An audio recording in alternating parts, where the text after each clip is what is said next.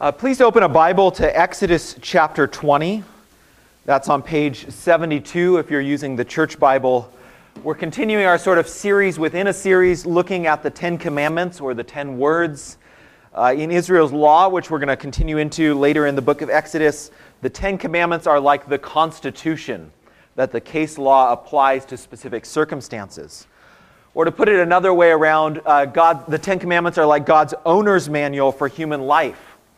They are commands, but they're also instructions that point out to us the way to live. They map out for us the shape of the good life. And words teach us how to love the Lord our God and how to love our neighbor as ourselves. This morning we're going to be looking at the third commandment, which comes in verse 7. But as we've been doing each week during this series, we will read the entire portion, Exodus 21 through 17. Give now your attention to the reading of God's word. And God spoke all these words, saying, I am the Lord your God, who brought you out of the land of Egypt, out of the house of slavery. You shall have no other gods before me.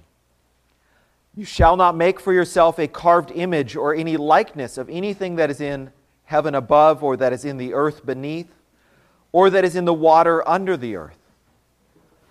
You shall not bow down to them or serve them, for I, the Lord your God, am a jealous God, visiting the iniquity of the fathers on the children to the third and the fourth generation of those who hate me, but showing steadfast love to thousands of those who love me and keep my commandments.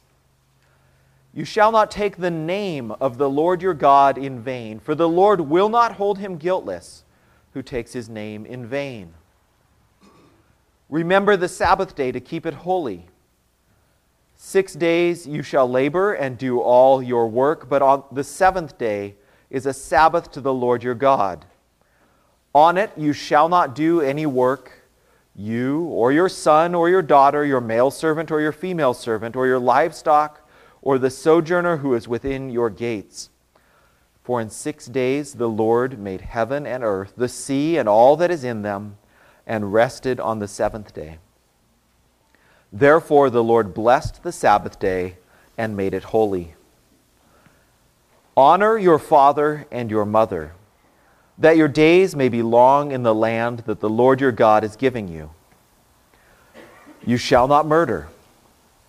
You shall not commit adultery. You shall not steal. You shall not bear false witness against your neighbor. You shall not covet your neighbor's house. You shall not covet your neighbor's wife, or his male servant, or his female servant, or his ox, or his donkey, or anything that is your neighbor's. This is God's word.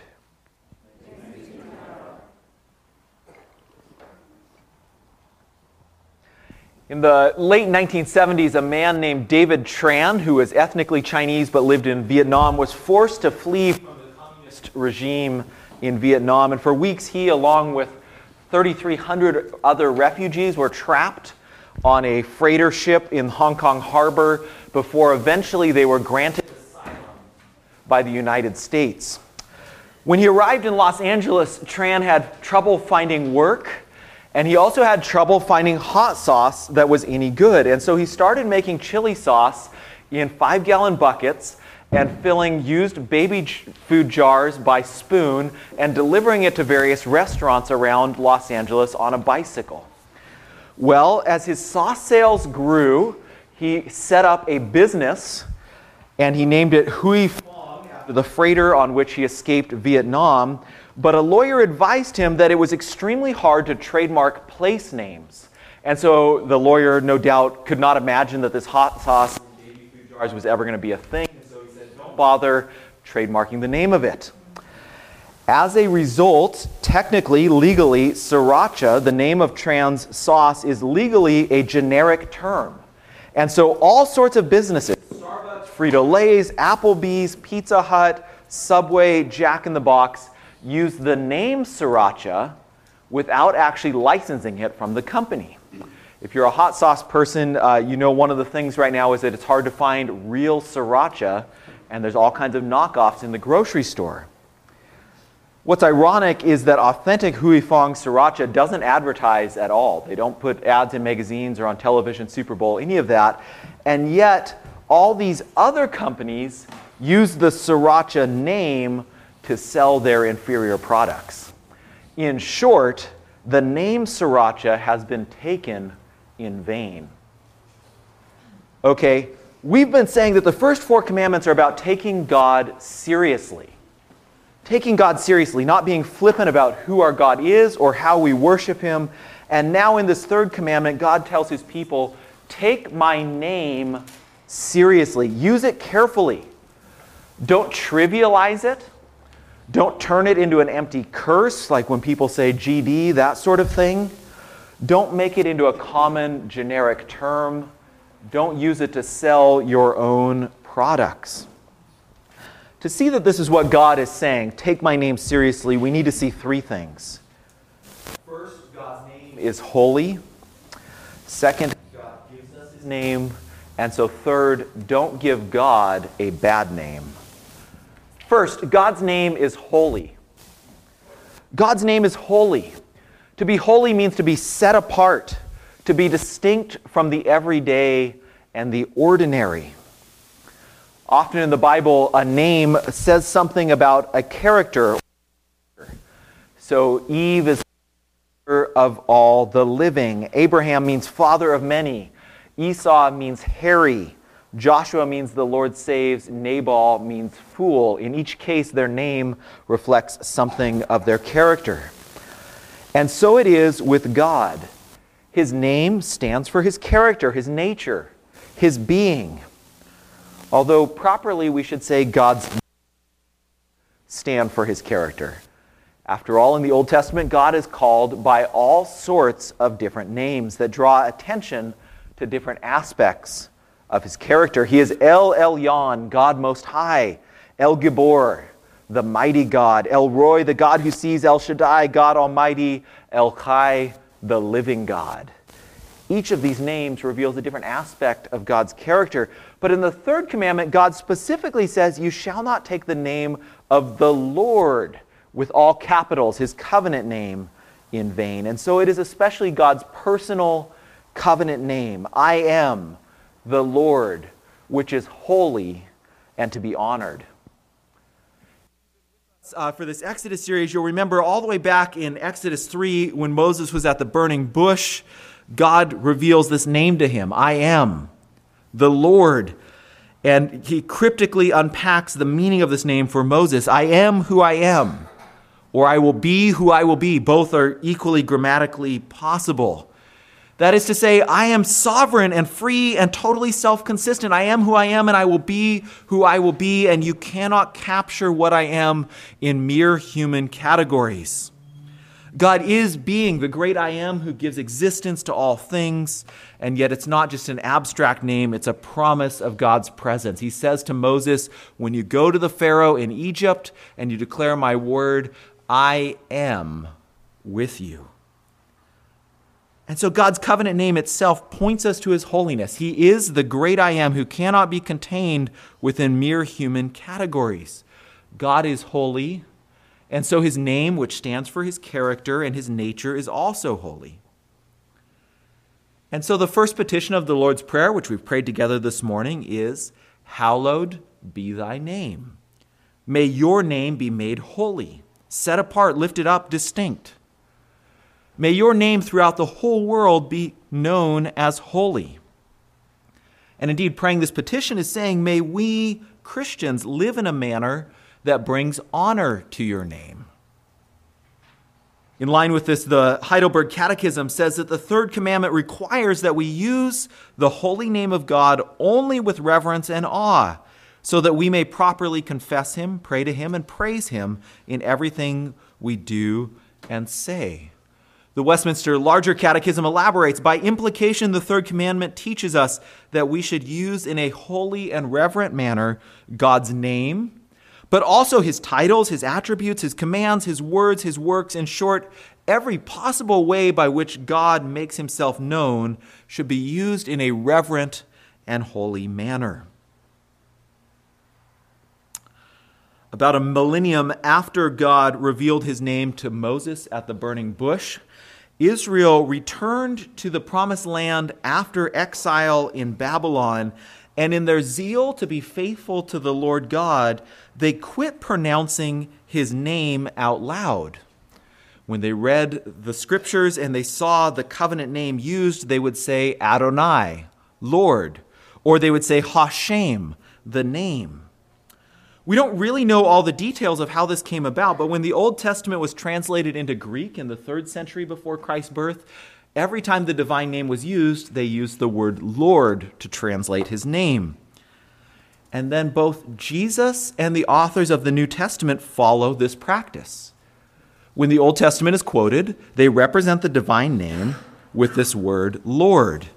And so in our pew Bibles, if you still have it open, if you look there in verse 7, you shall not take the name of the Lord in all capital letters, signifying wisely both that the divine name is being used and yet not putting it out to be pronounced out loud. It's treating the Lord's name as holy. That's the first point. The Lord's name is holy. God's name is holy. But that's not all. His holiness doesn't mean he's totally separate from us and unreachable, cold, or distant. The second truth we need to see is that God gives us his name. God gives us his name. Giving someone your name is like an invitation to a personal relationship. And so the holy God, the great I am, the maker of heaven and earth, gives us his name. He invites us to have a personal relationship with him. Imagine going to meet King Charles III, the King of England, and you get to meet him and you refer to him as your majesty, and he says, please, call me Chuck. Okay? Being on that kind of first name, intimate basis implies a personal relationship. And that's what the holy God does to us. He says, please, use my first name. Some of you may remember the Beatles singing, "You know my name, look up the number." And in a sense, when you have someone's name, you can get a hold of them. You can find them. You can contact them. For younger folk that maybe don't remember the Beatles, the better analogy is giving out your cell phone number. Okay? You're saying, you can contact me.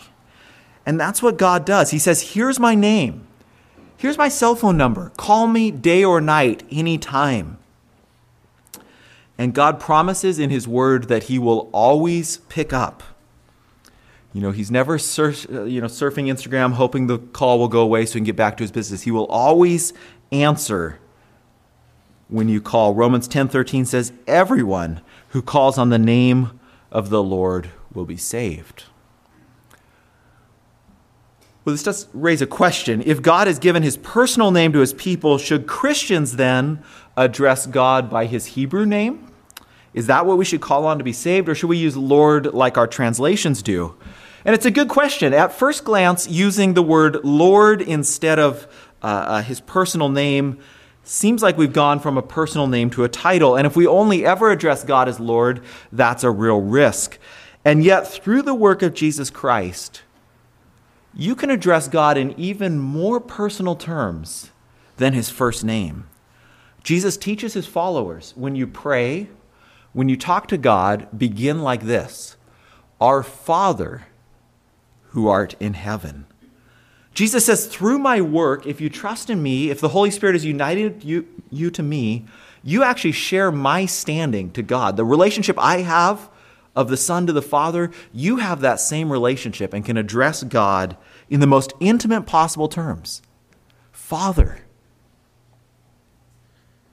The New Testament uses a variety of images to kind of unpack this astounding truth of being united to Christ. Another one of those images is not of adoption, but of the relationship between Christ and the church being like a groom and a bride that get married. And I suppose the only way an average citizen would ever get to a position where they can call the King of England Chuck is if they married one of his sons and had that kind of personal relationship with him. And that's what the New Testament says. If you're part of the church, you're part of the bride of Christ, and you're brought into the family. You have that kind of intimate, personal relationship with the holy God of all things. God gives us his name to use. He invites us into a personal relationship.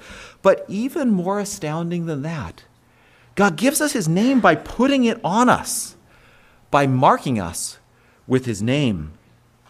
In Numbers 6, God has Moses instruct the priest to bless the people like this. The Lord bless you and keep you. The Lord make his face shine upon you and be gracious to you. The Lord lift up his countenance upon you and give you peace. And right after that, it says, so shall they put my name upon the people of Israel, and I will bless them. When the priest in the Old Testament declared a blessing, when the minister at the end of a Christian worship service declares the blessing, what's happening is God is once again putting his name on his people. He's marking his people as his own before he sends them out into the world. He's saying, each and every one of you, this one bears my name and so is blessed. As we already heard at the end of Matthew's gospel, Jesus tells his disciples to go and make more disciples, baptizing them into the name of the Father and the Son and the Holy Spirit.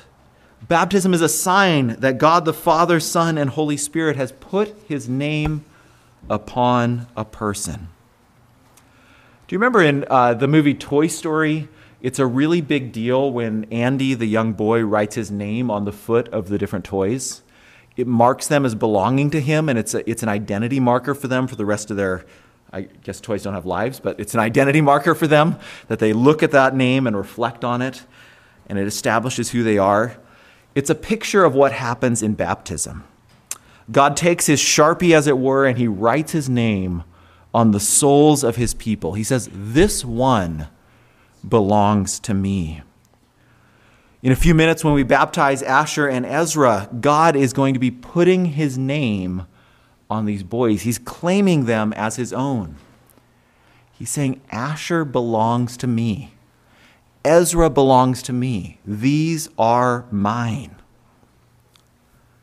It's a wonderful truth. If you identify as a Christian, if you say, my trust is in Christ, and you've never been baptized, I'd encourage you to talk to me. It is a great, it's the sign that God gives us to say publicly, I am claiming this person as my own. But there's a flip side to God putting his name on his people. God then ties his reputation to those who bear his name. In the Bible, God is known as things like Lord, God Almighty. But when he first appears to Moses, he identifies himself as the God of Abraham, Isaac, and Jacob. He says, you can know who I am by the people who bear my name. Later in 2 Kings, he refers to himself as the God of David. And of course, these are very distinct things that happen. God has for all times bound himself by covenant promises to Abraham, Isaac, and Jacob. He's bound himself by covenant to David. And so in one sense, his name is tied to those individuals in a more profound way than almost anyone else in history. But in a lesser sense, every single person who God puts his name on is brought into that covenant relationship through the work of Jesus. And you can then say, he's the God of Nathan. He's the God of John and Emily and Emma. He's the God of put your name in the blank. God gives us his name. But this leads us to a third point. Don't give God a bad name. Don't give God a bad name. And here we're kind of getting to the weight or the main point of the third commandment. Henry Kissinger reportedly said that 90% of politicians give the other 10% a bad name. And I wonder if people might say the same about Christians. And yet the third commandment, it's not just that you might give other Christians a bad name by your behavior, by your words, by your speech, but that those who bear God's name might give God himself a bad name. This phrase, you shall not take up the name of the Lord your God in vain, literally means don't take up or lift up or carry the name of the Lord to pointless purposes. Don't bear the name of the Lord for empty ends. One particularly relevant context where this happens is in swearing oaths. Someone says, I swear to God what I'm saying is true. They're taking up God's name to try and prove or ensure the truthfulness of their statements. And if you don't take God seriously, you might not think anything of talking in that sort of way. If you don't take God seriously, you think he's never going to do anything about this. It doesn't really matter. And yet, what does God warn us in the second part of verse 7? The Lord will not hold him guiltless who takes his name in vain. That is to say, even if you're not taking God seriously when you use his name, God takes it seriously and is going to hold you accountable. Reflecting on this in the Sermon on the Mount, Jesus says, I say to you, do not take an oath at all. Let what you say simply be yes or no. Anything more than this comes from evil. And in the larger context there, Jesus is unpacking this. He's saying, make sure your yes is reliable.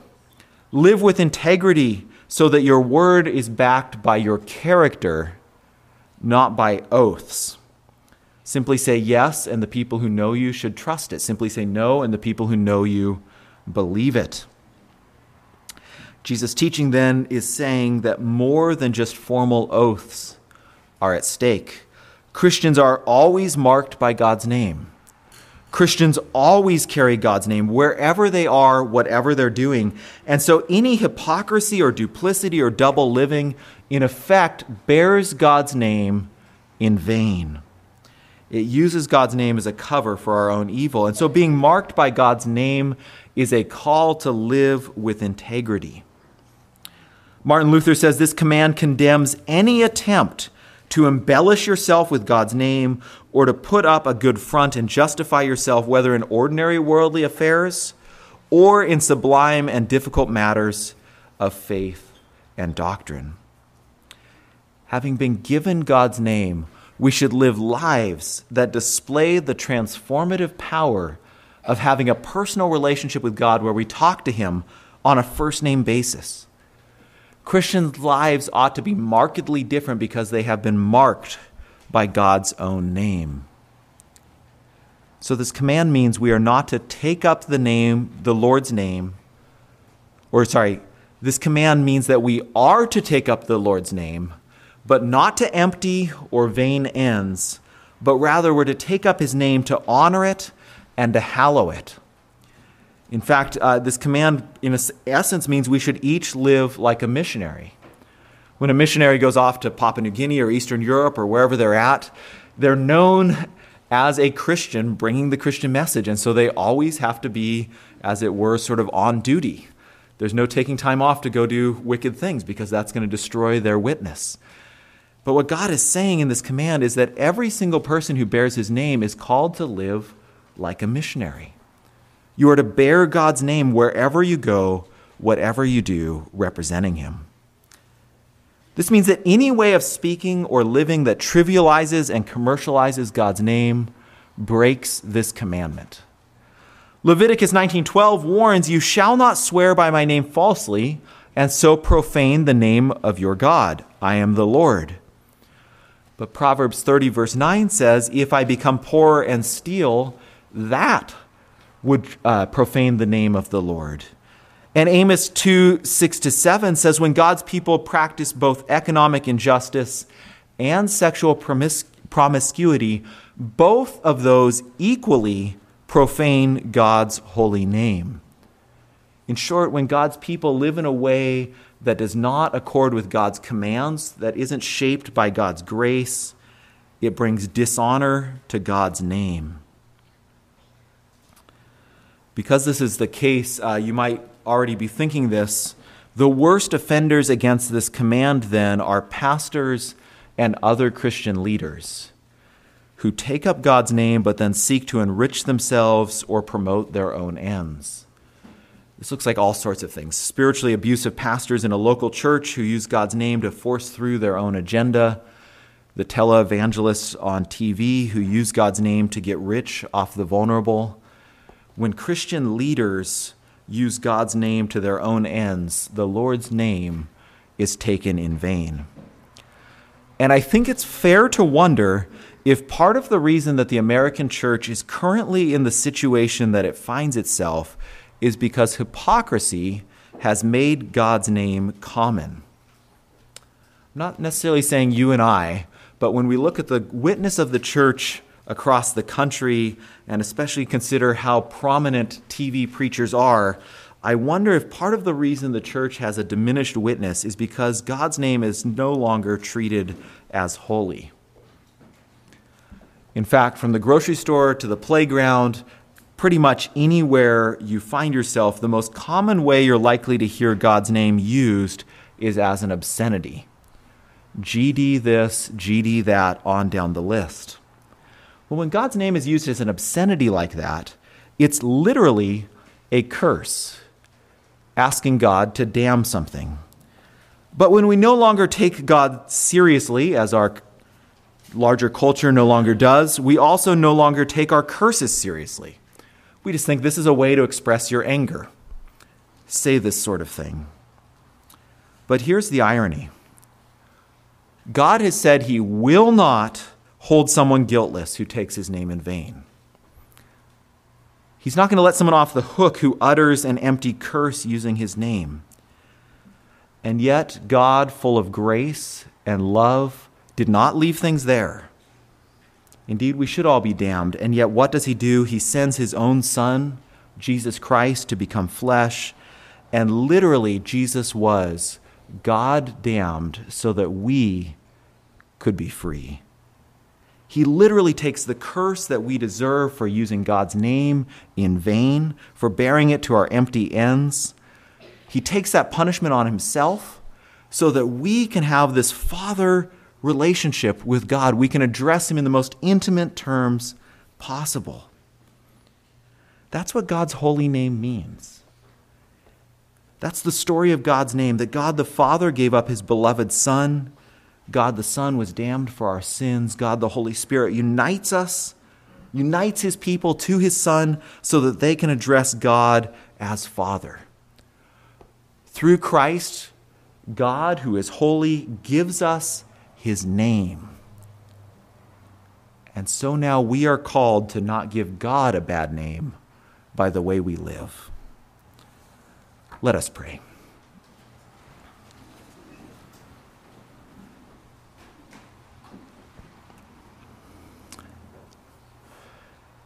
Gracious Lord, we come to you in the name of Jesus Christ, the name that is above all other names, the only name by which we might be saved. Some here today have never before put their trust in Jesus. Perhaps they use your name in a flippant manner as an obscenity, but I ask by your Holy Spirit, you would be doing the work even now that we have just described.